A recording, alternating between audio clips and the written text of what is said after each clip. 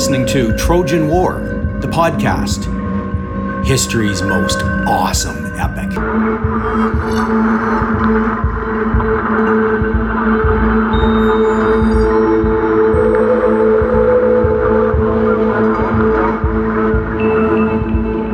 This is episode number 14 in the series.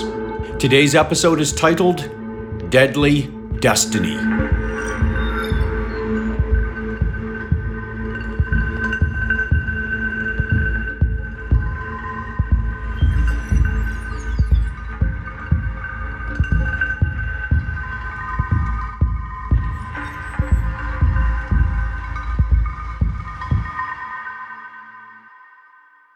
So welcome to episode number 14 of Trojan War, the podcast.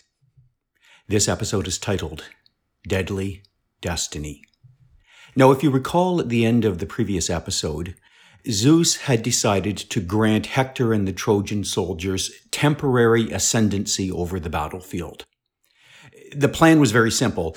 Zeus had decided that what he would do is he would honor Thetis' request to help restore the honor of her son Achilles. And the way that Zeus was going to honor Thetis' request was to, essentially allow the Trojans to completely decimate the Greek army up until such time as Agamemnon, commander-in-chief of the Greeks, came to heel, recognized how badly he had dishonored Achilles, had apologized to Achilles, had restored Achilles' honor, and only at that stage was Zeus then going to once again turn the tides of battle and allow Achilles to return to the Greek forces triumphant. And obviously at that point, the days of Trojan ascendancy would be over.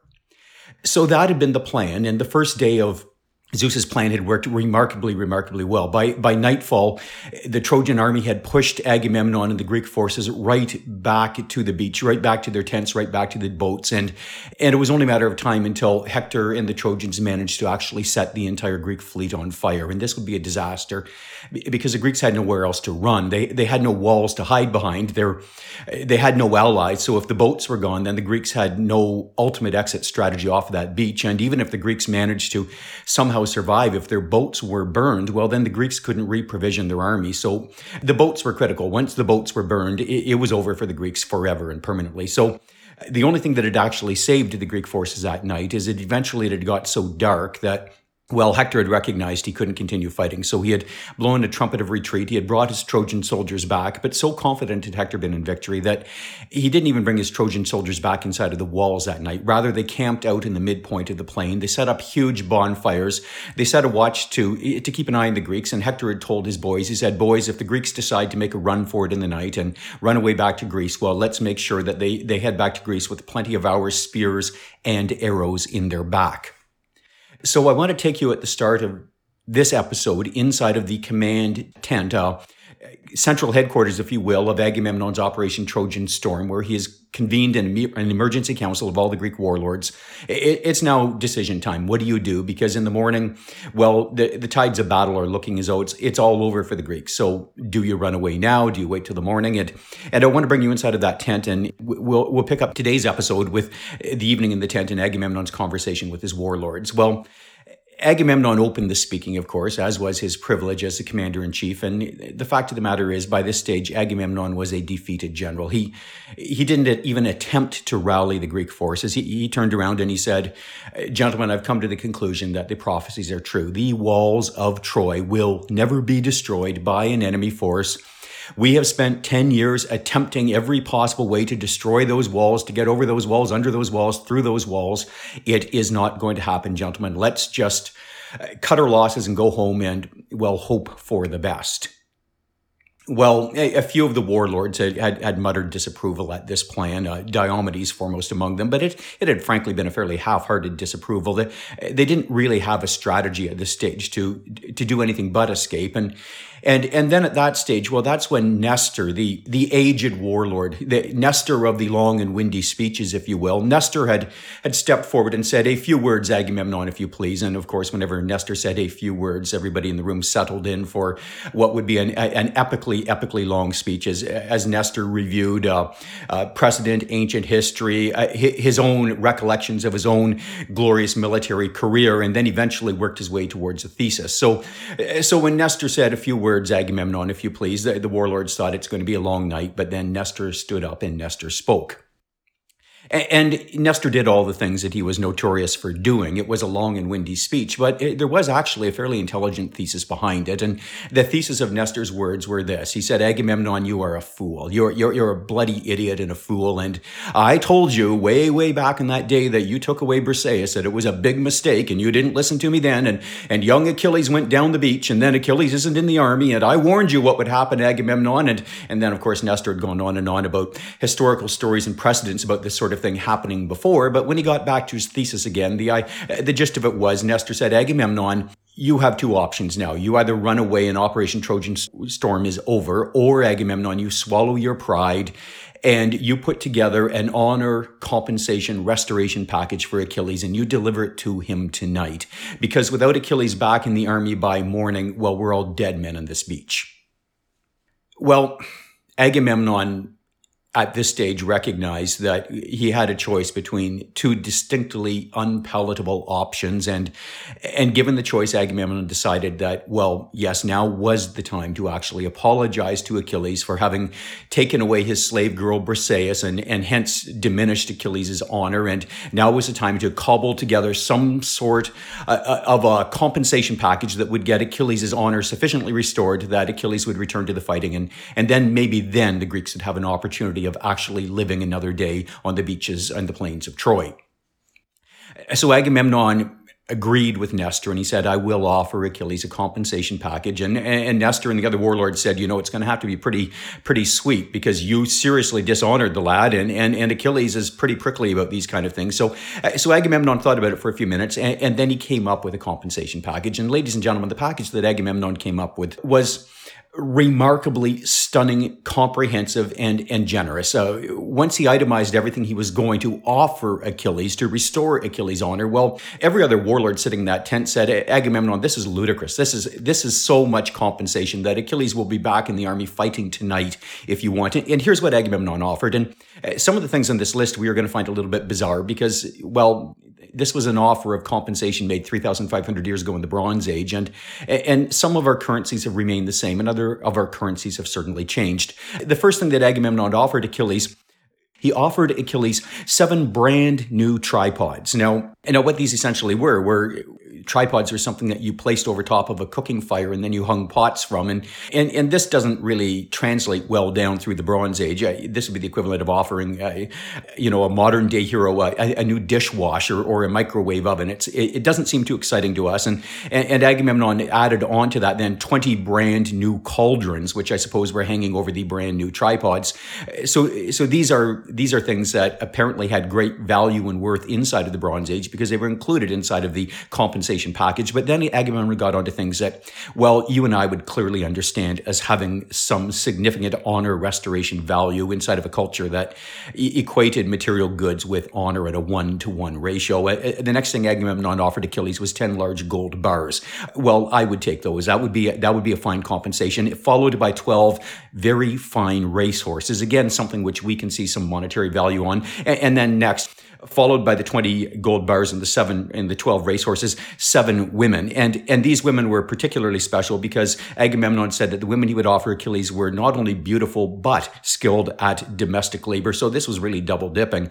And then on top of that, Agamemnon promised, and this was likely the most critical thing, he said that he would return Briseis to Achilles' tent, and Agamemnon swore that he had not bedded the girl or touched her once. Now, how on earth, aside from taking the word of Agamemnon, which isn't a word that most warlords would have taken at face value, anybody would be able to ascertain whether or not this was the case? I don't know, but it certainly was the prudent thing to say, and it was certainly a prudent fiction if it wasn't true for everybody to agree if this compensation package was going to work. But Agamemnon wasn't done. Then he turned around and he said, furthermore, once Troy falls, he would add to Achilles' compensation. He announced that once Troy fell, he would give Achilles first pick of 20 of the most gorgeous and beautiful of the Trojan princesses. And this just indicates how desperate Agamemnon was, ladies and gentlemen, to get Achilles back. Because if you remember back episodes ago, when Agamemnon had lost Chryseis, his slave girl, the whole thing that had precipitated this downward spiral for the last few episodes of our story, well, Achilles had tried to talk some reason into Agamemnon and said, yes, Agamemnon, you've lost Chryseis, and that's a temporary diminishment of honor, but cheer up, Agamemnon. When Troy falls, we will compensate you for the loss of Chryseis by giving you 3 or 4 Trojan princesses. And so now here, Agamemnon, desperately needing Achilles, is offering 20 Trojan princesses. And that wasn't all. Agamemnon said, the next thing I will add to the package is that I will give Achilles the hand in marriage of any of my 3 remaining daughters. Agamemnon had 4 daughters, and of course, one of them he had sacrificed,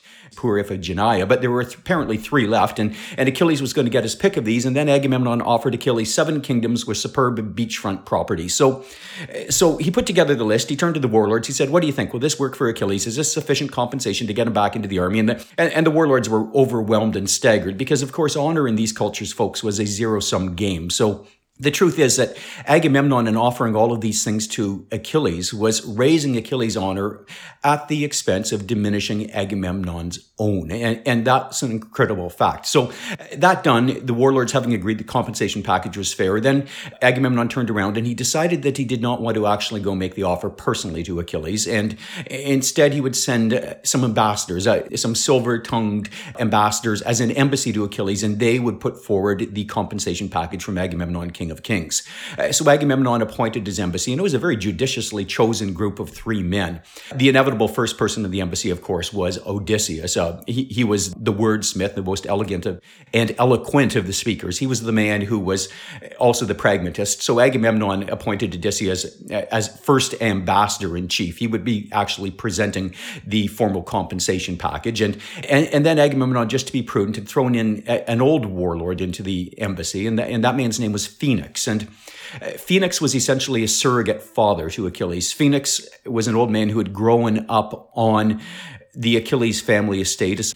So Phoenix was going to be there to pull the paternal and the family heartstrings in begging Achilles to come back and fight. And then the third member of the embassy that Agamemnon selected was, again, a fairly judicious choice. He turned around to Ajax, the greatest of the fighters, the bulwark of the Greek forces, and Achilles' favorite comrade in arms. These two had done all of their most glorious fighting together all of their life. And Agamemnon turned around to Ajax and said, Ajax, go see if you can just sort of, appeal to him on behalf of the soldiers, on behalf of the army. See if you can get him back as, in the brothers in arms sort of thing. And so Ajax said, I will do my best. Achilles is my friend. And off the embassy had headed way down to the far end of the beach to the tent of Achilles. Well, when they arrived at the tent of Achilles, they were greeted by Achilles and by Achilles' tent mate, a man named Patroclus. And Achilles had turned to Patroclus and said, lay out the best of food and wine. I'm delighted to see my guests.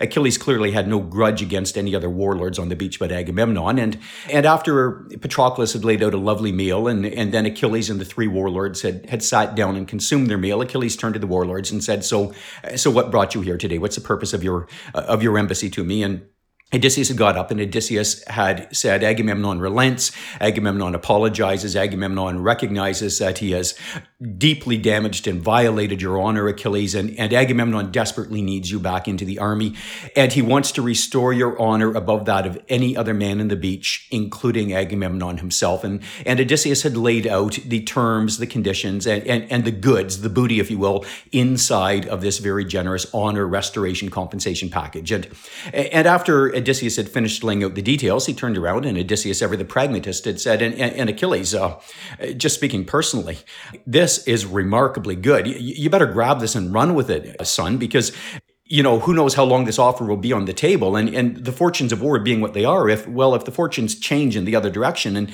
the Greeks turn out to be ascendant tomorrow morning without you, Achilles, well, then Agamemnon might take some of this stuff off of the table. So grab it now while the going is good. And of course, that was Odysseus, the pragmatist and the eloquent speaker through and through to the core. Well, when Odysseus turned around and confidently wrapped up his speech, it was Achilles' turn to respond. And what Achilles said, well, it totally shocked and stunned the assembled embassy from Agamemnon. Achilles turned around and he rejected the honor compensation package out of hand.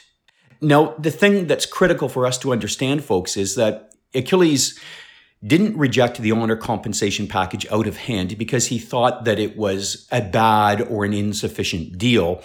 This wasn't some form of protracted labor negotiation where Achilles said, no, I know that's Agamemnon's first offer. Now here's my counter offer. And then bargaining would begin. It was nothing like that at all. If it had been something like that, well, then Odysseus, the pragmatist, would have gone back to Agamemnon and said, we likely need another city and maybe another 10 bars of gold.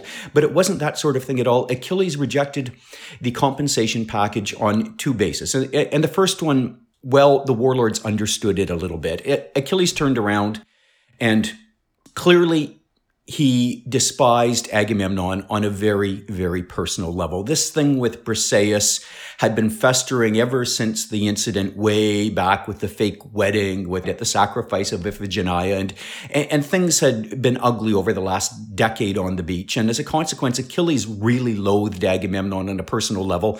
And the first thing that Achilles turned around is, he turned around to Odysseus and said, I hate, like the gates of Hades themselves, a man who says one thing and does another. And Achilles was essentially saying he thought Agamemnon was duplicitous. He said, the guy is without shame. He didn't even have the moral gumption to come down to the end of the beach and present his apology to me for dishonoring me and present this honor compensation package himself. Instead, he sent an embassy. He won't even face me and look into my eyes. What sort of a man is this? And then the final thing that Achilles turned around and said is, he said, he took away my honor once when he thought it was advantageous and easy for him to do it. He stole Briseis from me.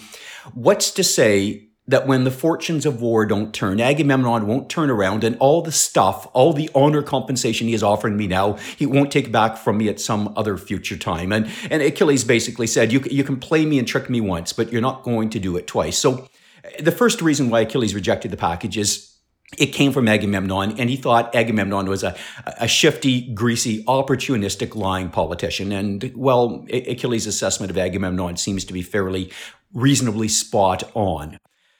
But even that, the other warlords might have, well, quietly been able to smooth over or with a bit of a nudge and a nod concede and then appeal to Achilles on other basis. But the critical thing then is Achilles went on and he said, furthermore, and here's the real reason why I'm not interested in this package. And Achilles explained that, well, in the last few days, well, the Greeks and Trojans have been fighting and Achilles had been sitting in his tent. Achilles had had an awful lot of time to think. And the thing Achilles explained to the embassy that had been occupying his thoughts for the last few days had been, well, this dual prophecy hanging over his head. Now, folks, you remember the terms of this prophecy very well. Achilles was fated to have one of two destinies, and destiny A was that Achilles would lead a glorious, heroic, wonderful life, and then die violently in his youth, but his honor and his glory would live down through the ages in song and story. And that was the first option available to Achilles. And the second option available to him, of course, was that he would lead a long, quiet life of anonymity and then die peacefully but happily in his bed of old age. And Achilles turned around to the embassy and he said, I've been thinking about this. My mother has told me about these two packages, and my mother has recently also informed me that if I stay and continue to fight on the beaches of Troy, then surely it will be package A, which I end up getting as my fate. I will die here on the beaches of Troy, my mother has told me, if I select to stay and fight in this war. And Achilles had turned around and he said, and I've been thinking, gentlemen, what really does it profit a man to gain honor if he loses his life in the process? And, once a man's soul and spirit have left him, what does he really have left anyway? And life is all we really have. And consequently, gentlemen, I've decided I'm no longer really interested in honor at all. I don't care about honor, and consequently, I don't care about Agamemnon's honor restoration package, however generous it is. Things like that don't matter to me anymore. Gentlemen, I just want to sail back to my home kingdom. I want to settle down. I want to meet a nice girl. I want to get married. I want to have kids. I want to, start planning for my retirement. And nobody knows who I am down through the centuries then. I am good and comfortable with that. Well, the moment he said it, folks, Odysseus, who had never in his entire life been at a loss for words, was stunned into a complete silence and loss for words. And Homer tells us that the three warlords sat there inside of the tent of Achilles speechless for a very long time. And the reason why, of course, is that Well, what Achilles had essentially just done is he had rejected the entire basis, the entire ethos, the entire cultural value system of Bronze Age warlord Greek or Trojan culture. And Achilles had said the things that matter to you and the things that used to matter to me the most, or the only things that matter, which is attaining as much honor in this life as possible, that doesn't matter to me at all. Now, this presented a huge problem for the embassy. How do you negotiate with a man who essentially rejects the basic values and presuppositions that you're bringing to the negotiating table? Negotiations is all about currency. And what do you do if the man who you bring a currency to turns around and says, I reject the validity and the basis of that currency? Well, what do you possibly have left? And so the embassy sat there stunned. And ladies and gentlemen, I cannot overemphasize how shocking this was. Inside of a Bronze Age warrior culture that, well, Achilles had grown up with, he'd been imbued with it. All these other men on the beach had been imbued with it. There was no other way of thinking. And Achilles was now proposing a fundamental new world view. And the warlords were hopelessly and grossly ill-equipped to know how to negotiate with a man who had this strange and completely incomprehensible worldview. So Odysseus sat there stunned, and well, poor Phoenix, the old man, he stepped up and he took a go at trying to convince Odysseus to re-enter the army. And Phoenix appealed to the heartstrings. He turned around and he made a very, very, very long and a very, very long, windy speech full of historical examples. And one of the things I can't help noticing, ladies and gentlemen, inside of the Trojan War epic is that there seems to be a direct relationship that the older the warlord, the longer the speech. And I have to confess that as a 21st century listener, sometimes when Nestor, or in this case, when Phoenix get wound up and get into their epically long speeches and their citation of historical precedent and their own personal stories, I kind of get a little bit less than charitable once in a while and kind of want to say, come on, Grandpa, get to the point. But I think I'm actually misreading that.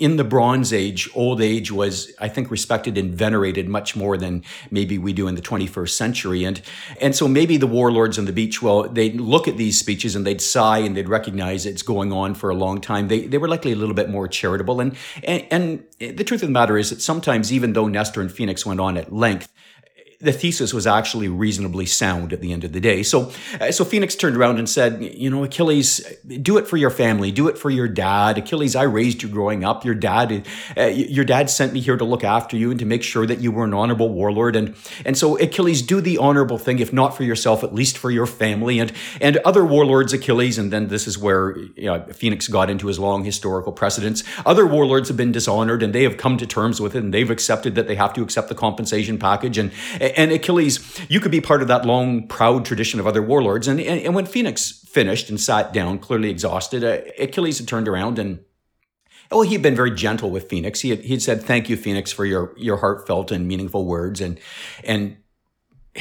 I'm sorry, Phoenix, but I am still going home tomorrow morning. I'm moved by your words, but I am not going to take action based on them." And then poor Phoenix, who looked completely defeated at this point, Achilles had turned to Patroclus, who was standing quietly in the background, and said, "Patroclus, could you make up a bed in the inner tent for Phoenix, and we'll just settle Phoenix down for the night." And then Achilles had said, "And Phoenix, tomorrow morning when I sail away, I've decided I will leave in the morning. When I sail away, Phoenix, why don't you come back home with me? You can come in my boat, and we can go and both see my father and explain this situation." And then, of course, the only member of the embassy left to do any talking or convincing was poor Ajax.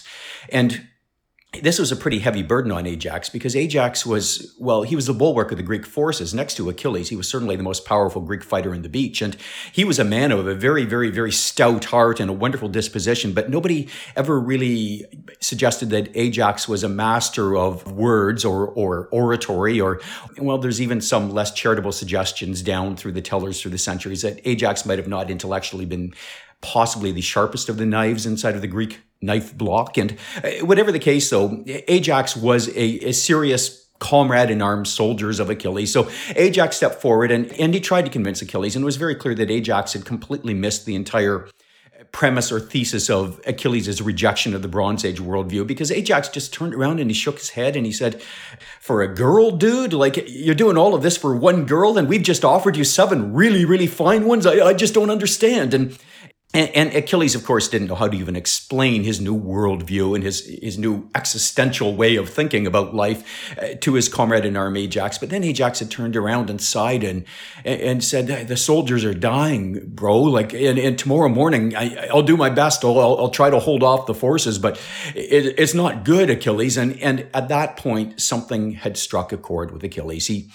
He couldn't be appealed to on the basis of personal honor. He couldn't be appealed to the basis of family honor, but Achilles could still, it turned out, be appealed to on the basis of the well-being of his comrades in arms, the brothers in arms on the beach who had been through thick and thin with him over the years. And so Ajax had looked and appealed and then shaken his head, and Achilles had sighed and said, okay, Ajax, here's what I will do. I will not go home in the morning. I won't sail away as I was intending to do. Instead, I will stay in my tent. And Ajax, once the Trojans begin to burn the Greek boats, then Ajax, I will step into the fray and I will arm myself for battle, and I will chase the Trojans away from the Greek army, and I will allow the Greeks a safe and effective retreat from the shores of Troy. Now, essentially, folks, this isn't what, Agamemnon, King of Kings, wouldn't want it. Achilles was not planning on re-entering the siege and the attack on the city of Troy. He was no longer interested in any of the political or the economic goals of Operation Trojan Storm, but he had decided that he would use his military prowess and the fear that he struck into, armies everywhere, to allow the Greeks at least to effectively retreat from the beaches of Troy onto their ships without being completely decimated and destroyed by the Trojan army in the process. And that was the best that the embassy was going to actually get.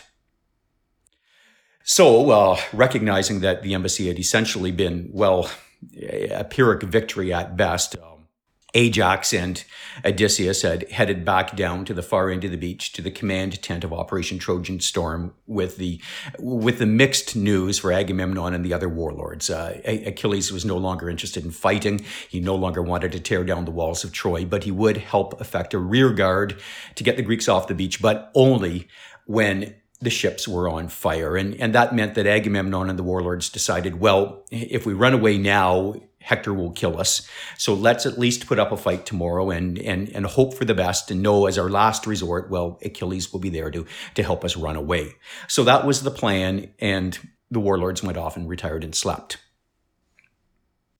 Now, ladies and gentlemen, at this point, if you've been listening carefully, you might have a legitimate question or concern about, what Zeus and the other deities are up to up there in Mount Olympus, because you'll remember that Zeus's promise to Thetis was that she would allow the Trojans ascendancy over the Greeks up until such time as Agamemnon relented, recognized what a mistake he had made stealing Briseis and dishonoring Achilles, and that Agamemnon had then restored the honor of Achilles. And the plan was that once that happened, and Achilles' honor had been fully restored by Agamemnon and the Greeks, then Trojan ascendancy would be over on the beach, and Greek ascendancy would reassert itself, and Achilles would have his moment of honor and glory in the battlefield. So that had been the plan, and it's hard at this stage in the story to wonder if, Zeus had somehow got distracted and hadn't sat in on the embassy to Achilles scenes, which I just told you, where if Zeus and Thetis somehow didn't get the memo, because clearly everything that Zeus had hoped for had now happened. Agamemnon had certainly relented. He had certainly apologized. He had certainly done everything any warlord possibly could to restore the honor of Achilles. And so that part had been looked after. And the other thing, that if Zeus had been paying half an attention to Achilles' speeches during the embassy, he would have recognized that Achilles no longer was interested in honor anyway. So Thetis appeared to be engaged in putting forward an agenda on behalf of Achilles, which Achilles no longer had any personal interest in. Achilles didn't care about honor, but there was Zeus up on Mount Olympus ensuring that the situation was set up so that Achilles got honor. And there's only one of two ways of really thinking about this. As a storyteller, when I kind of think about the gods at this point, I kind of go, why didn't the gods, when they recognized that Achilles now just wanted to go home and Agamemnon had done what he could, why didn't the gods just sort of find some way of wrapping up the entire Trojan War with no more loss of life? Because clearly Achilles didn't want to fight. What was the point of actually carrying on with this?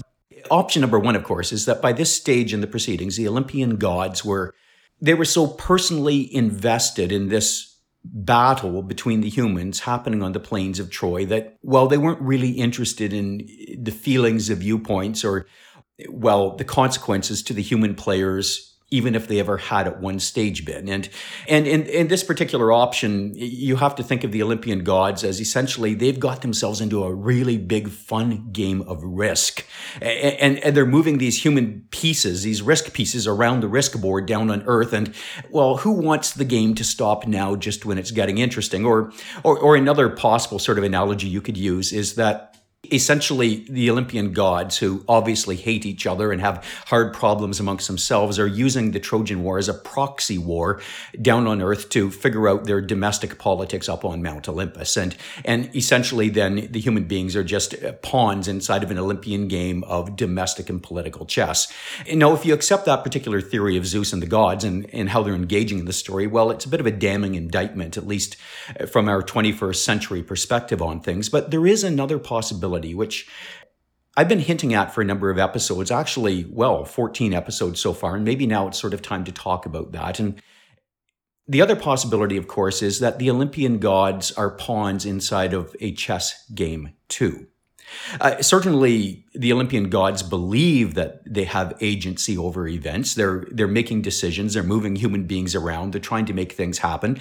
And in that sense, they're very much like the human beings down in the battlefield and in the command tents who believe that they have agency over events and are trying to make decisions. But there is a possibility that the Olympian gods actually have no more agency over how this war unfolds and the ultimate outcome of this war than do the human beings themselves. There is the possibility that there is another character lurking in the wings who is pulling all of the strings on the entire Trojan War epic. And that character goes by different names: Fate, Deadly Destiny, Inexorable Destiny, Inexorable Fate. Call the character what you want, but there has been a shadowy character in the wings of virtually every one of the episodes of Trojan War, the podcast, right up to this present one, who has moved events, characters, and situations in one direction or another towards some inevitable goal, which is at times apparently so mysterious and so vague or uncertain of purpose that even the gods themselves only catch glimpses of it now and then. And so there is a possibility, ladies and gentlemen, that Zeus himself really only has limited options, and Zeus himself is being moved around a cosmic chessboard in a game which is so large that even the Olympian gods are incapable of understanding it or changing the parameters of that game. And the shadowy ultimate uber character inside of the entire Trojan War epic isn't Zeus himself, but Fate or Deadly Destiny. Now, whatever the case, Hera, Queen of the Gods, wasn't going to accept that. Hera, Queen of the Gods, believed that she had agency, and as she was sitting up on Mount Olympus watching what was happening down on the plains of Troy below, Hera, Queen of the Gods, was seething with rage because her beloved Greeks were, well, they were having the stuffing kicked out of them by Hector and the Trojans. In the morning, Zeus had carried on with his plan, and Hector and his men had marched across the plain, and, well, by midday, the Greeks were standing backed up against their ships once again. The Greek tents were on fire, and Ajax was standing there alone in one of the boats, desperately holding off in a rearguard action to try to keep the Trojans from actually setting fire to the boats. Agamemnon had been injured, Odysseus had been injured, Diomedes had been injured, Menelaus had been injured, and really Ajax was the only thing standing between a complete burning of the boats and the Trojan army. And at that particular stage, Hera looked down and, well, she knew Zeus's plan for only temporary ascendancy to the Trojans, but any Greek loss was too much for Hera, and Hera decided that she needed to turn the tides of battle. She needed to find some way of saving her beloved Greeks. And the problem, of course, was that how was she going to do that with Zeus actively engaged in the planning and the participation right now? And Zeus was sitting over in a parallel mountain to Mount Olympus. He was sitting up high on Mount Ida outside the walls of Troy, and he was perched up there, and he was watching the battlefield with an awful lot of intensity and excitement at this stage. And Hera recognized, I need to distract my estranged husband. I need some way of pulling his mind away from the battlefield so that I can help out the Greeks. And Hera thought a little bit, and she recognized, knowing her husband Zeus that if she was going to distract Zeus, there was only one surefire guaranteed way to do it, and that was going to be sex. Lots of crazy, wild, insane, no holes barred, animal, fun, crazy sex.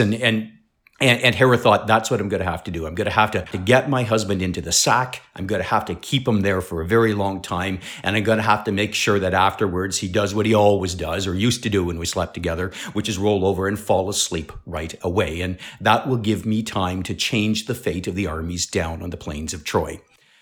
So Hera decided on her strategy. It was going to be seduction and sex. And then Hera up in Mount Olympus, went to work on preparing for the seduction. And it's really delightful watching Hera prepare because we have all kinds of wonderful scenes inside of the Trojan War epic where warriors prepare for battle and they carefully put on all of their armor and they attach all the pieces of armor very, very carefully. And up on Mount Olympus in her dressing room, Hera did the very same thing. She worked on the jewelry, the lipstick. She took out just the right dress. She put a beautiful veil onto her head. She put a lovely, lovely belt around her waist. She put on some really smoking hot, sexy little sandals. And Hera armed herself for war, which was likely an appropriate analogy for any, bedroom scenes between this estranged couple.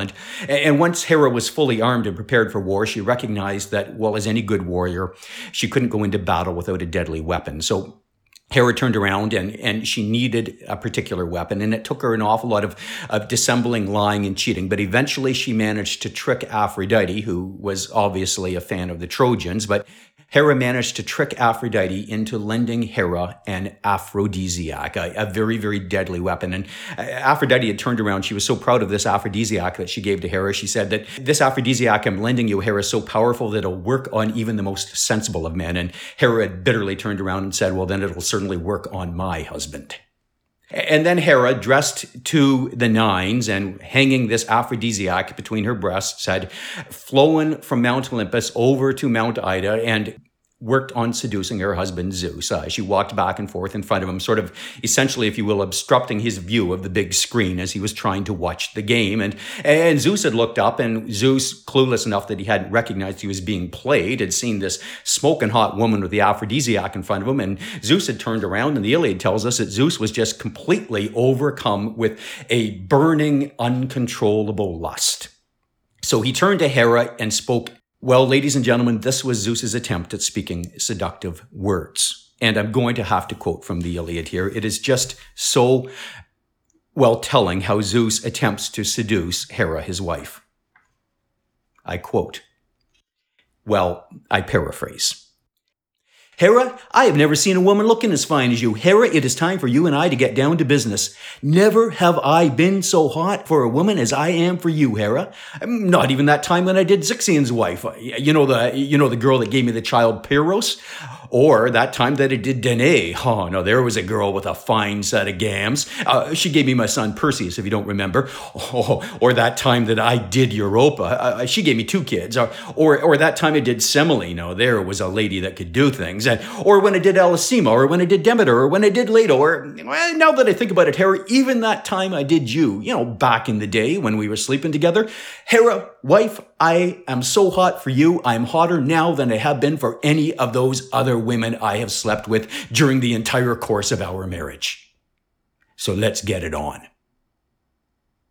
No, ladies and gentlemen, that is me paraphrasing book 14, line 295 and forward of Homer's Iliad. That was Zeus, king of the gods, at his finest, which makes a listener begin to wonder whether, was the aphrodisiac really for Zeus, or was it to give poor Hera stomach for the job ahead? Whatever the case, it worked, and Zeus immediately took his pleasure, and then immediately, and Zeus being Zeus, I mean immediately, rolled over and fell asleep. And Hera went to work down on the plains of Troy. She called in Poseidon, a god who was very, very clearly on the Greek side. Poseidon turned around. He rallied the Greek soldiers. He restored the injured warlords to health. And led by Poseidon, the Greeks launched a heroic counterattack against the Trojan forces. And it was devastating. The counterattack went on for an hour. And during the course of that hour, the Trojans went into full retreat. And Ajax, armed with a huge rock, managed to throw the rock and actually hit Hector, knocked the wind right out of him, and Hector lay unconscious on the battlefield, blood coming out of his mouth. There were Trojans who thought that Hector might be dead. And then, at that particular point, with the entire Trojan army in full rout and retreat, Zeus, king of the gods, rolled over, woke up, stretched, yawned, and then idly leaned off the side of Mount Ida to take a look at how the game was proceeding down on earth below. And the first thing that Zeus saw, of course, was his beloved Trojans in full rout and Hector, leader of the Trojans, lying unconscious on the battlefield, blood seeping out of his mouth. The next thing he saw, of course, was his wife Hera with a malicious and mischievous smile on her face as she looked at her husband Zeus, who had been thoroughly and beautifully played by Hera. Well, Zeus flew into a rage, and he uttered some of the least deific and godlike words that a man has ever uttered. He turned around and he said, "Hera, you are one treacherous bitch." And then Zeus had gone on in even more detail, threatening his wife Hera with, physical harm, which, even in the Bronze Age would have been worthy of a restraining order. And then Zeus got up off of Mount Ida, and Zeus went to work on restoring the damage that his wife had done. Zeus called in his favorite deity, Apollo, huge champion of the Trojans, turned around to Apollo and said, "Yeah, you're the god of sickness and health. First of all, take care of Hector. We can't afford to lose him." Apollo had flown down and immediately restored Hector to full health. No concussion syndromes, no blood coming from the mouth. Hector was back at 100%. And then on Zeus's instructions, Apollo personally had stepped onto the battlefield and led the Trojans into a furious counterattack of the Greek counterattack. Well, armed by Apollo and with Zeus cheering on and thundering from Mount Ida, the Trojans reclaimed all of the lost ground that the Greeks had taken, and within a matter of minutes, the Greeks were once again back at their ships.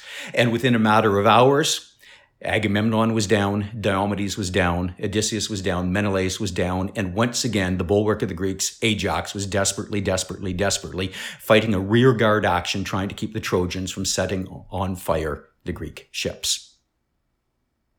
Now, ladies and gentlemen, at this stage, I think we should likely step into the tent of Achilles and see what's happening there.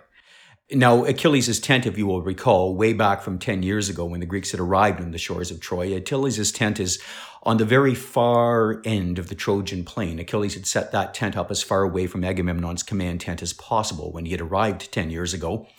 So Achilles, who is not engaged in the fighting, but rather is actually sitting down at the seashore playing his lyre, he can hear the clash of arms, but he has no way of actually knowing whether the Trojans or the Greeks are in the ascendancy as the fighting is going on in the beach. So some hours earlier, out of curiosity on how the war was progressing, Achilles had turned to Patroclus and said, "Patroclus, leave the tent, go down, ascertain what's happening on the beach. Let me know whether the Greeks are winning, the Trojans are winning, and then come back to me right away, Patroclus." And Achilles was waiting in his tent, and Patroclus had taken a very, very long time to come back, some hours actually. And then Patroclus had come back into the tent, looked to Achilles, and Achilles said, "What is it, Patroclus?" And Patroclus had burst into tears.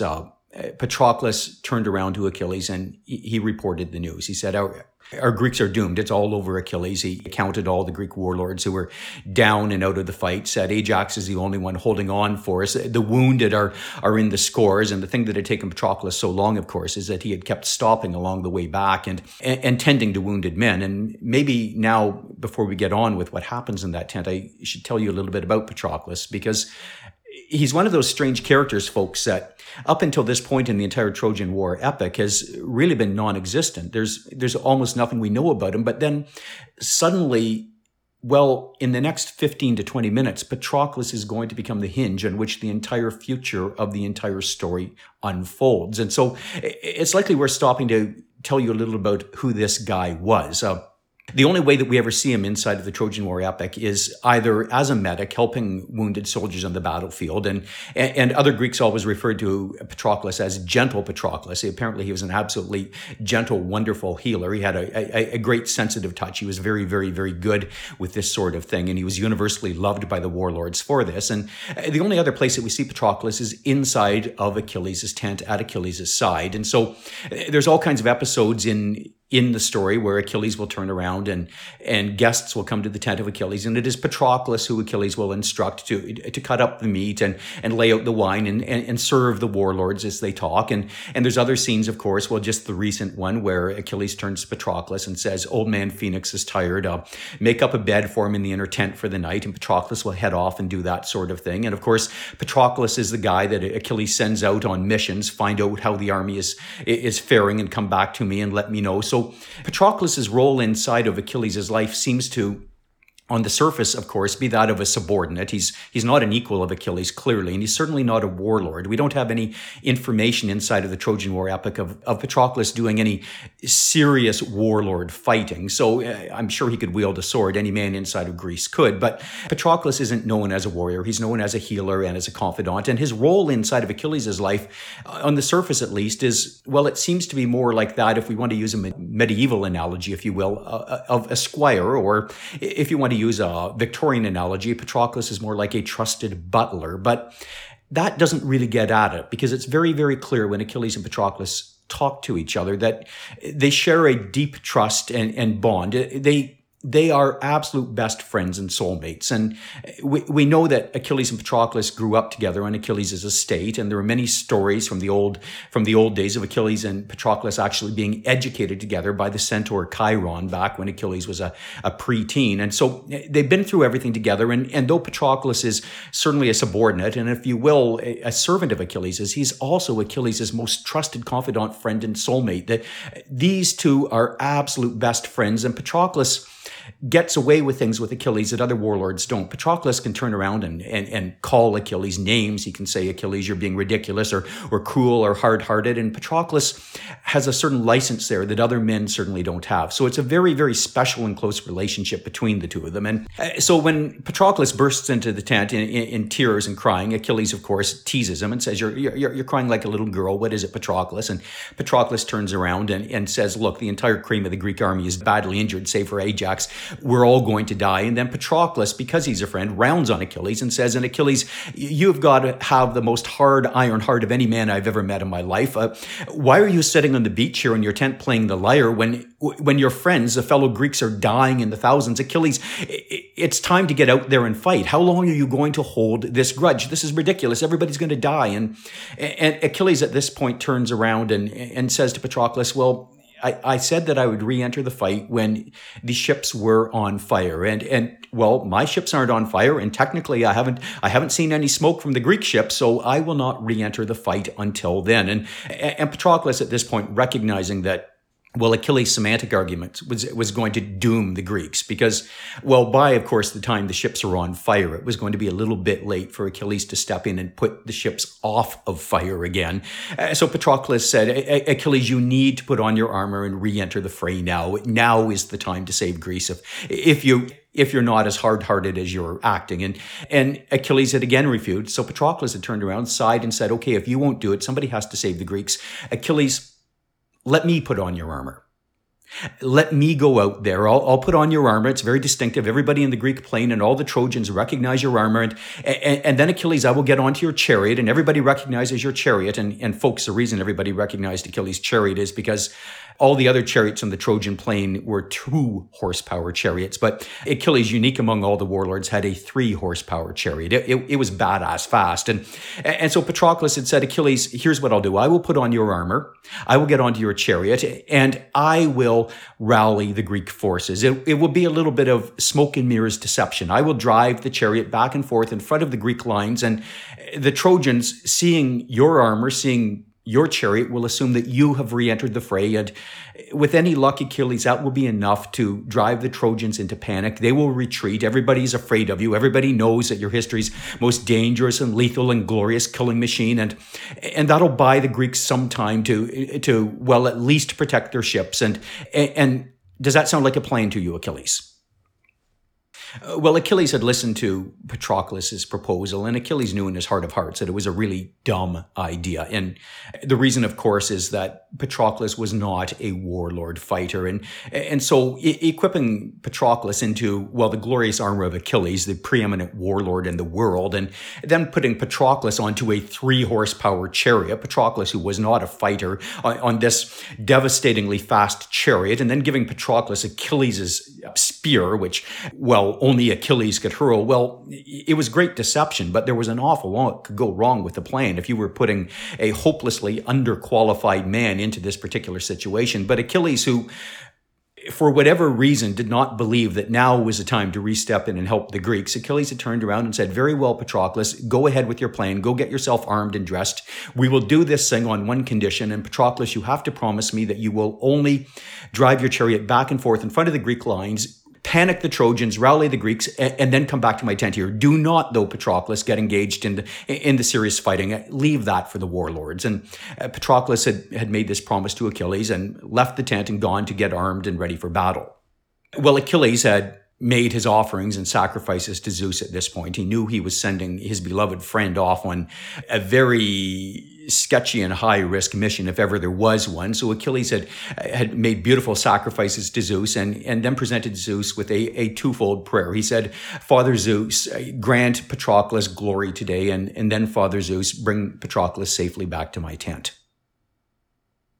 Well, Zeus, listening up on Mount Ida, had heard Achilles' prayer, and Zeus in his deific wisdom, or Zeus controlled by forces of fate or deadly destiny and having no other choice, Zeus had chosen to acknowledge the first half of Achilles' prayer and reject the second half.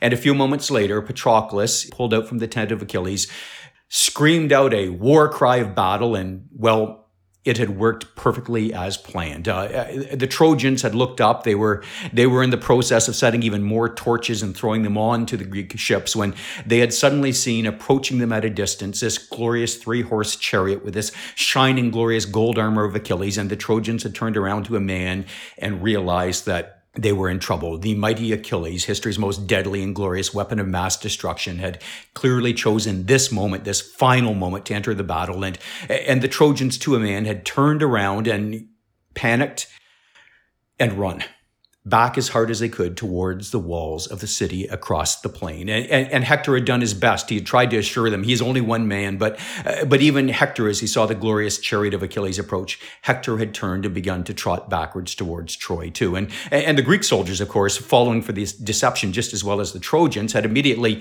let out a mighty hurrah and war cheer. And, well, we know how the psychology of war works. If you believe that you're going to win, then in spite of the fact that your weapons are dull, you're exhausted, and you're completely outnumbered, well, you start to win. And the Greeks developed this exciting resurgency of power, and even the wounded of the Greeks dragged themselves back into the battle, and they began to push the Trojans back towards the walls of Troy. Deceptive mission accomplished. And then Zeus decided to grant the first half of Achilles' prayer. Achilles had asked Father Zeus that he grant Patroclus glory.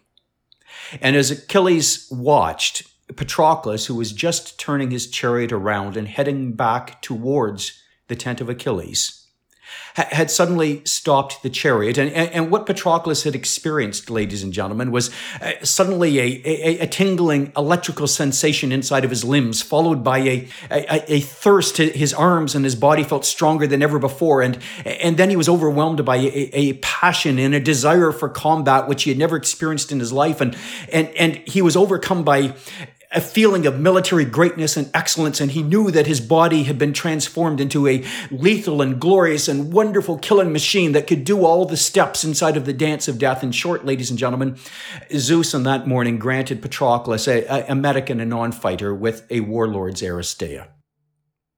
And Patroclus, gentle Patroclus, turned into Patroclus the killing machine. And Patroclus then, instead of turning his chariot back towards the tent of Achilles, Patroclus had turned his chariot directly into the thick of the fighting and charged towards the retreating Trojans. And over the next hour of the fighting, Patroclus managed to slice down the cream of the Trojan mobility. He was unstoppable in battle. His aerosteel was like something he had never experienced before. Ladies and gentlemen, Patroclus was having the freaking time of his life. He was a sidekick, the guy that never went into battle, and now he was suddenly in the superhero's armor. And it was pretty freaking awesome. And within a matter of an hour, Patroclus had made it to the very walls of Troy himself. And in the full flush of his aerosteel, Patroclus began to believe that possibly he was a god, and Patroclus began to scale the walls of Troy. The walls of Troy, which prophecy said would never be destroyed by an enemy force. And at that moment, as Patroclus began to scale the walls, Zeus had turned and nodded to Apollo and said, time for part 2 of Achilles' prayer to not be acknowledged. Apollo had flown down invisibly onto the battlefield and with a mighty smack had crushed his fist into the back of Patroclus' body.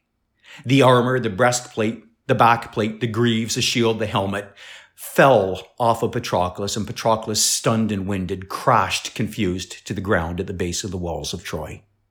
Well, as he lay there stunned, of course, a Trojan foot soldier, seeing the man down, had gone over and thrust a javelin into Patroclus' back, then walked away. But Patroclus wasn't quite dead. He looked up, he gasped, he looked around, he reached for a weapon, and that's when Hector, of course, had suddenly realized that this was not Achilles who was attempting to scale the walls, but rather Patroclus.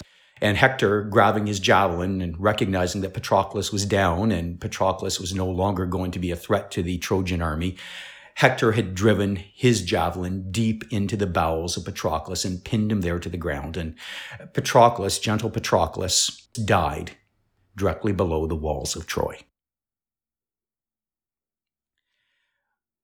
Well, ladies and gentlemen, it was going to be a matter of time till Achilles, back in his tent, learned the news of what had happened to Patroclus. And when that news finally made it, things were going to happen to Achilles, which were going to change Achilles and, as a consequence, change the course of this war. And those things that were going to happen to Achilles and the way that the death of Patroclus was going to change the course of this war is, well, it's where we're going for podcast episodes to come. So I think we'll stop things now and leave dead Patroclus with Hector's spear rammed through his internal organs and his guts, pinned there to the grounds outside the walls of Troy, and pick up on the continuing story in episode number 15. So you obviously have the usual 2 choices at this point. If you want to get to episode 15 and tune in right away to Achilles' response to the death of his most beloved friend, then I'd invite you to do that. If you want to stick around for the post-story commentary, I'm going to spend the post-story commentary playing around with the Achilles-Patroclus relationship and spending some time exploring some of the challenges and issues which storytellers have faced with this relationship over the last 3,500 years. I think you will find it really, really fascinating. So for some of you, this is goodbye. Have yourselves an absolutely awesome day. Don't forget to head to the website, TrojanWarPodcast.com, where episode 15 will be available for you any day soon. And for the rest of us, we'll pick up in about 10 to 15 seconds.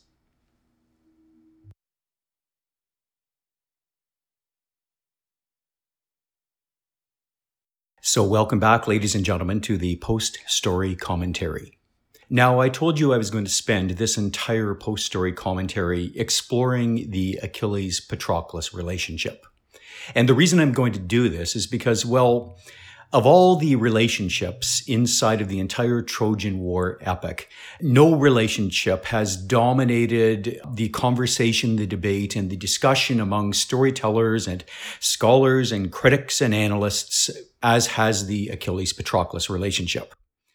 So here is why. When I'm telling this story, as I've told you in a previous post-story commentary, when I tell this story to audiences of high school students. So I've got 300 to 500 students in an auditorium, and I tell them the story over 4.5 hours. And when I finish the story, my post-story commentary always comes in the form of a question-answer session with those students in the auditorium. And inevitably at the end of the story, one of the questions which always comes out in every presentation from some high school student is, well, sir, excuse me, Mr. Wright, but were Achilles and Patroclus gay? Like, were they sleeping together? Were they lovers, sir? And that's essentially, in a teenager's way of phrasing the question which has dominated the debate on Achilles and Patroclus for the last 3,500 years. What was the relationship between them, and was there some form of sexual component to that relationship? And if there was a form of sexual component to the relationship, exactly what did that entail or look like? Now, the thing I find really awesome about high school students, at least the thousands of students I have told this story to, is that when they pose that question to me, they pose it without an agenda, a bias, or any particular political or ideological concerns. They just want the facts. They want the information. And once they have the facts or the information, well, then as intelligent, sensible high school students everywhere do, they will take that information and make what sense they want of it later on their own time. So what I intend to do in the balance of this post-story commentary is essentially accord to you, my listeners, the same respect which I accord to my high school audience. I will review as best I can the different theories and hypotheses of what it was that Achilles and Patroclus had between them, and then leave it up to you to decide what you want to do with that information. So essentially, there were 3 schools of thought on Achilles and Patroclus, and they go as follows. School number 1, Achilles and Patroclus deeply loved each other and cared for each other. They were soulmates, and they did not have any form of sexual relationship or sexual component to their relationship. School number 2, Achilles and Patroclus deeply loved each other, they cared for each other, they were soulmates, and they were engaged in a pederastic relationship. Both men, however, were heterosexual. And school number 3, Achilles and Patroclus deeply loved and cared for each other, they were soulmates, and they engaged in a modern homosexual gay relationship as we would understand it now in the 21st century. So those are the broad strokes of the 3 different ways that people down through the centuries have viewed this relationship. So let's go on to school number 1, the scholars, the academics, the listeners to the story who believe that the Achilles-Patroclus relationship was asexual, that they were just very, very, very close friends.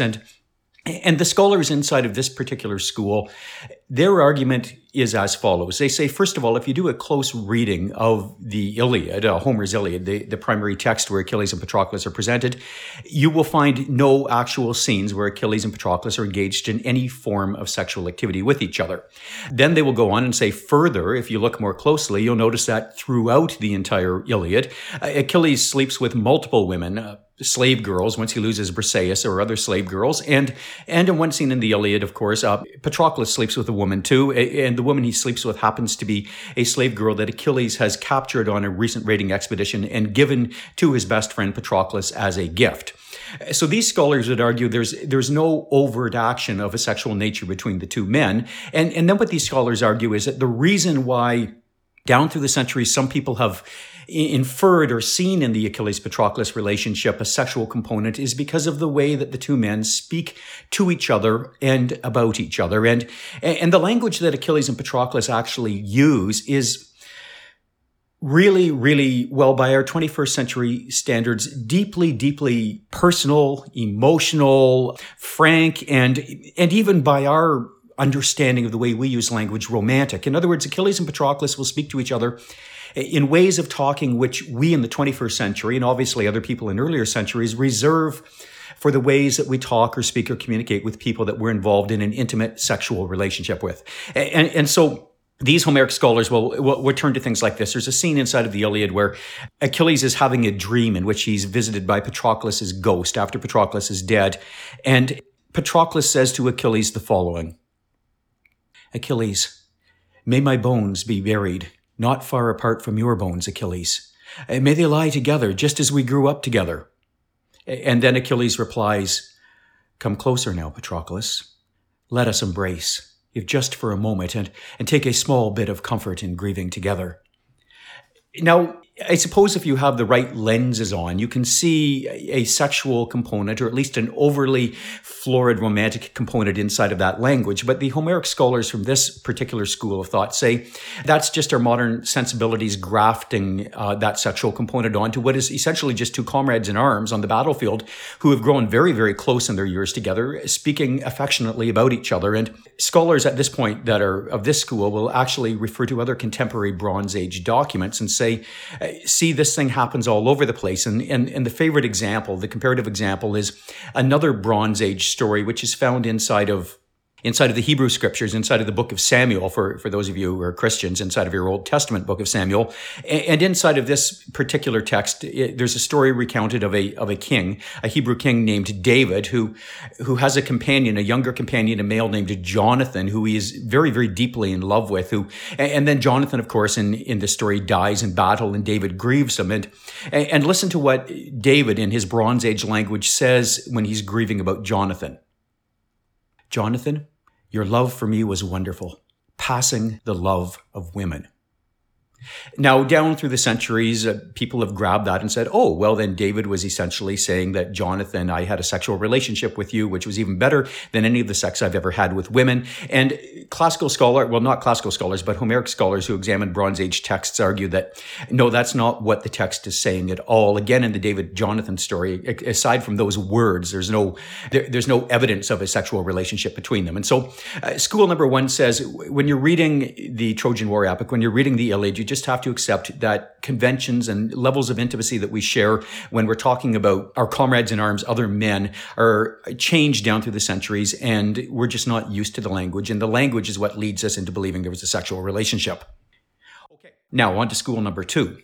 There are readers and storytellers, and there have been since classical Greece, who argue, no. It's very clear that Achilles and Patroclus are engaged in a sexual relationship. The relationship they're engaged in is a pederastic relationship. And a little bit about this. Inside of the classical period of Greece, and I should give you just a couple of time markers here to reorient yourself. The war between Greece and Troy takes place on or about 1250 BCE. Homer accounts it, and it gets written down in the Iliad at about 700 BCE. And classical Greece begins to rise as a culture and a civilization sometime around 500 BCE and lasts for 400 to 500 years. So during this time period of classical Greece, the idea developed inside of the academic and the scholarly community that Achilles and Patroclus were engaged in a pederastic relationship. Now, here's how these relationships actually functioned inside of the classical Greek period. They were usually relationships which happened exclusively inside of the upper class or the nobility of the Greek world, if you will. And in these relationships, an older man, an established man with wife and kids and a place in society of his own would, well, for want of a better word, adopt or mentor a young teenage man, again from the upper classes, and he would essentially take on the responsibility of helping that young man realize his place inside of upper class society. So he'd take him to parties, he'd take him to business occasions, he'd show him the right people, he'd set up connections for him. So in a sense, sort of like what we would call a mentor now. And these relationships we know were consensual. The young man was free to choose and to stay with or leave this older man as much as he wanted. And the relationship would last until the young man came of age and became an adult himself. We don't know when, sometime 18, 19, 20 years old or so, at which point the young man would then head off, marry, have his own family and children, and the tradition would continue.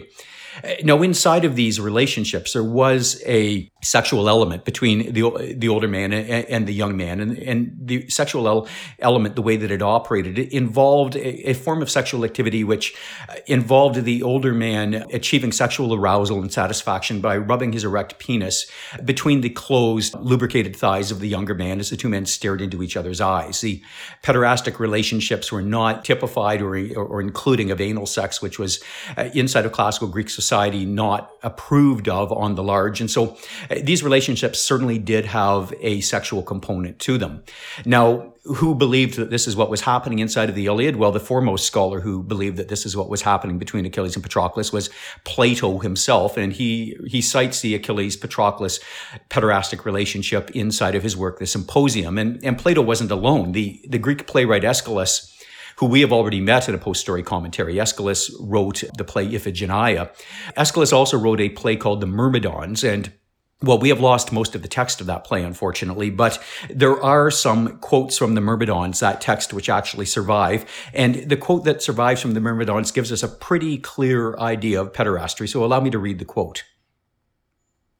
This is Achilles, incidentally. He is berating Patroclus, who is now dead, for having died. Achilles is in deep grief, and Achilles says, "Does it mean nothing to you, Patroclus, the unblemished thighs that I worshipped, and the showers of kisses that you had from me?" Now, when Aeschylus presents these lines, it's very, very clear. The unblemished thighs make it very clear that he's referring to a pederastic relationship in which Achilles is the dominant and Patroclus is the submissive, the younger person in the relationship. Even though historically the Homeric scholars will scream and say the text tells us that Patroclus was the older man.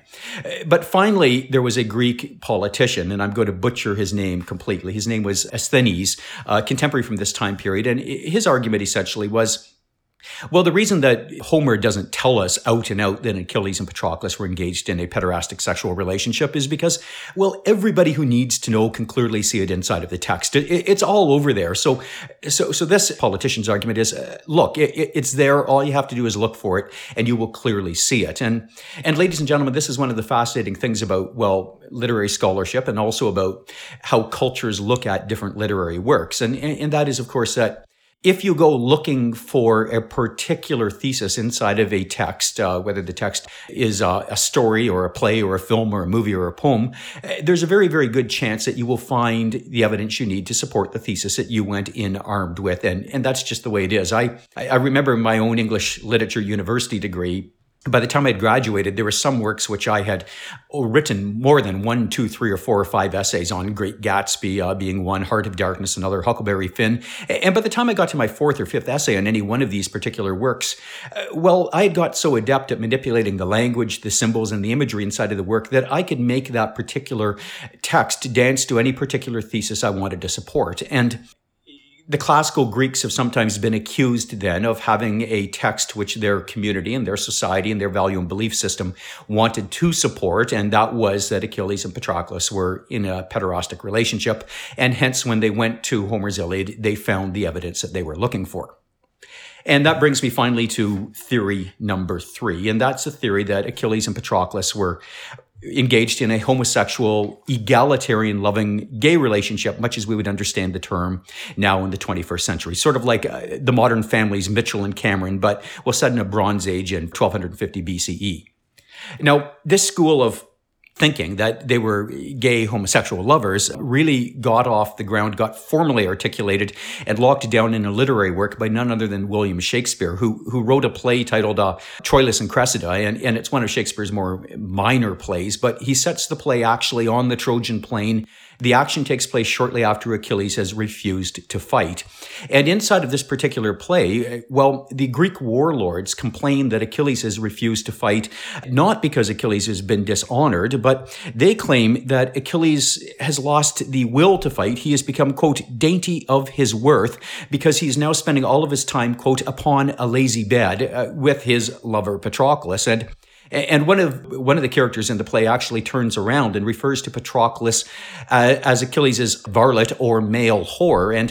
And so Shakespeare clearly presents an Achilles and Patroclus who are engaged in a homosexual relationship. Now, Shakespeare overtly inside of the play certainly doesn't support that relationship, but you have to recall that Shakespeare was writing inside of a time period when his culture, his community, and certainly the dominant religion of his time and his nation would have made it absolutely impossible for Shakespeare to ever sort of come out openly and support any form of a homosexual relationship in a positive sense. But we should really, really be careful as scholars at this point because, well, next to the debate on Achilles and Patroclus, one of the other dominant and defining debates that keeps literary critics awake at night is the actual sexual preferences of William Shakespeare himself and the sexual preferences coded or embedded or that can be decoded inside of the text of many of his plays.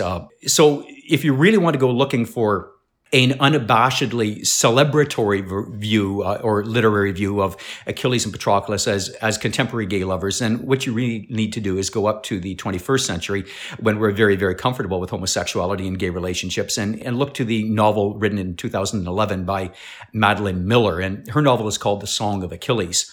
I've read this novel a couple of times, and I really get an awful lot of pleasure and fun from it. It's always awesome to watch how another storyteller takes the myriad stories, myths, fragments of stories, and things like that I have taken since, episode 1 of Trojan War, the podcast. And out of those fragments and stories and myths has cobbled together a coherent storyline. And Miller has done so. Her novel is wonderful. It has a nice coherent story and plot line.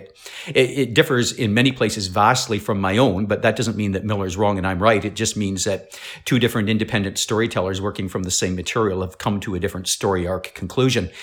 But the thing about Miller's story is that it's narrated by Patroclus, and it is essentially a coming-of-age story. It tells the story of Achilles and Patroclus growing up together on the Achilles family estate, and it explains how Achilles and Patroclus come of age and gradually begin to realize and recognize in their teens their sexuality, and then recognize that they're not really attracted to all the myriad slave girls and women. And Achilles and Patroclus begin to recognize and come to terms and accept their own sexual love and passion for each other, and realize that they're gay. And then they go off to Troy, and horrible things happen, just like they do inside of every version of this particular story. Now, I recently found a script of an interview with Madeline Miller, where individuals interviewing her after she'd written the novel said, well, why did you make them gay? What was your evidence for that? And Miller turned around and Miller actually cited Plato and said, well, Plato makes it very clear. And then Miller went back to the whole thing about language and said, when she, as a 21st century writer, carefully reads the Iliad, she sees inside of the language and the emotions of the two lead characters, Achilles and Patroclus, in these scenes when they're together or when they're talking about each other. She sees more than ample evidence that there has to be way, way more here than simply a platonic relationship between a couple of war comrades at arms. And folks, finally, if you want to see the ultimate celebration and expression of Achilles and Patroclus as gay lovers in the modern 21st century word of it, then all you have to do is go over to Google Images, because Achilles and Patroclus seem to have been adopted by contemporary artists as heroes or champions of a homosexual gay cause, much in the way that, for centuries, the David and Jonathan story was adopted by gay people that wanted to support that particular cause back in other time periods. So you will find really absolutely stunning and wonderful and gorgeous and often very affectionate and poignant and moving artworks done depicting Achilles and Patroclus, clearly, though, in a romantic relationship with each other. So the final question I want to leave you with is a big question of, does any of this stuff does it really matter? Does it matter if we get it right? Does it matter if Madeline Miller decides to make Achilles and Patroclus homosexual lovers and they weren't? Does it matter if the classical Greeks decide to make it a pederastic relationship and it wasn't? Does it really matter at all? And I think my personal argument or answer to that is no, it really doesn't. I mean, if you're a scholar and an academic and researcher, obviously you want to go back and get your sources correct. But if you're a storyteller, we storytellers always have to take the data, the content, the characters, and tell those stories and reframe those stories through a lens which we as a teller understand, and inside of a lens or a framework which our contemporary audience would understand. And I certainly am not in a position, as the number of things I've done in the last 14 episodes of Trojan War, the podcast, to be throwing any stones in glass houses when it comes to tellings of text being culturally or socially implicated by the issues, the agendas, the beliefs of the time period, or even the issues, the agendas, or beliefs of yours truly, the storyteller. So at the end of the day, it really doesn't matter. The critical thing is to remember that all scholars from all schools of thought agree that Achilles and Patroclus deeply loved each other, cared for each other. They were soulmates. And then Patroclus was killed by Hector.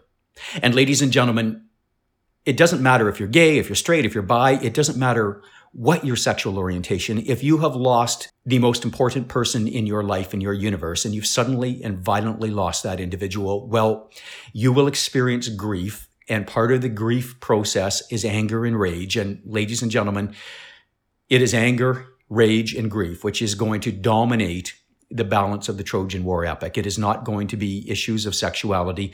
It is going to be Achilles' loss of the most important individual in his life, Patroclus. And so that's, I think, what the story focuses on, and what, we as listeners would like to be prudent to focus on too. Sermon over. Time to say goodbye. I hope you've enjoyed the post-story commentary. And if you're interested, it's time to head over to TrojanWarPodcast.com, where episode number 15 will be up and available for you any day now soon. In the meantime, have an absolutely wonderful day. Talk to you again soon.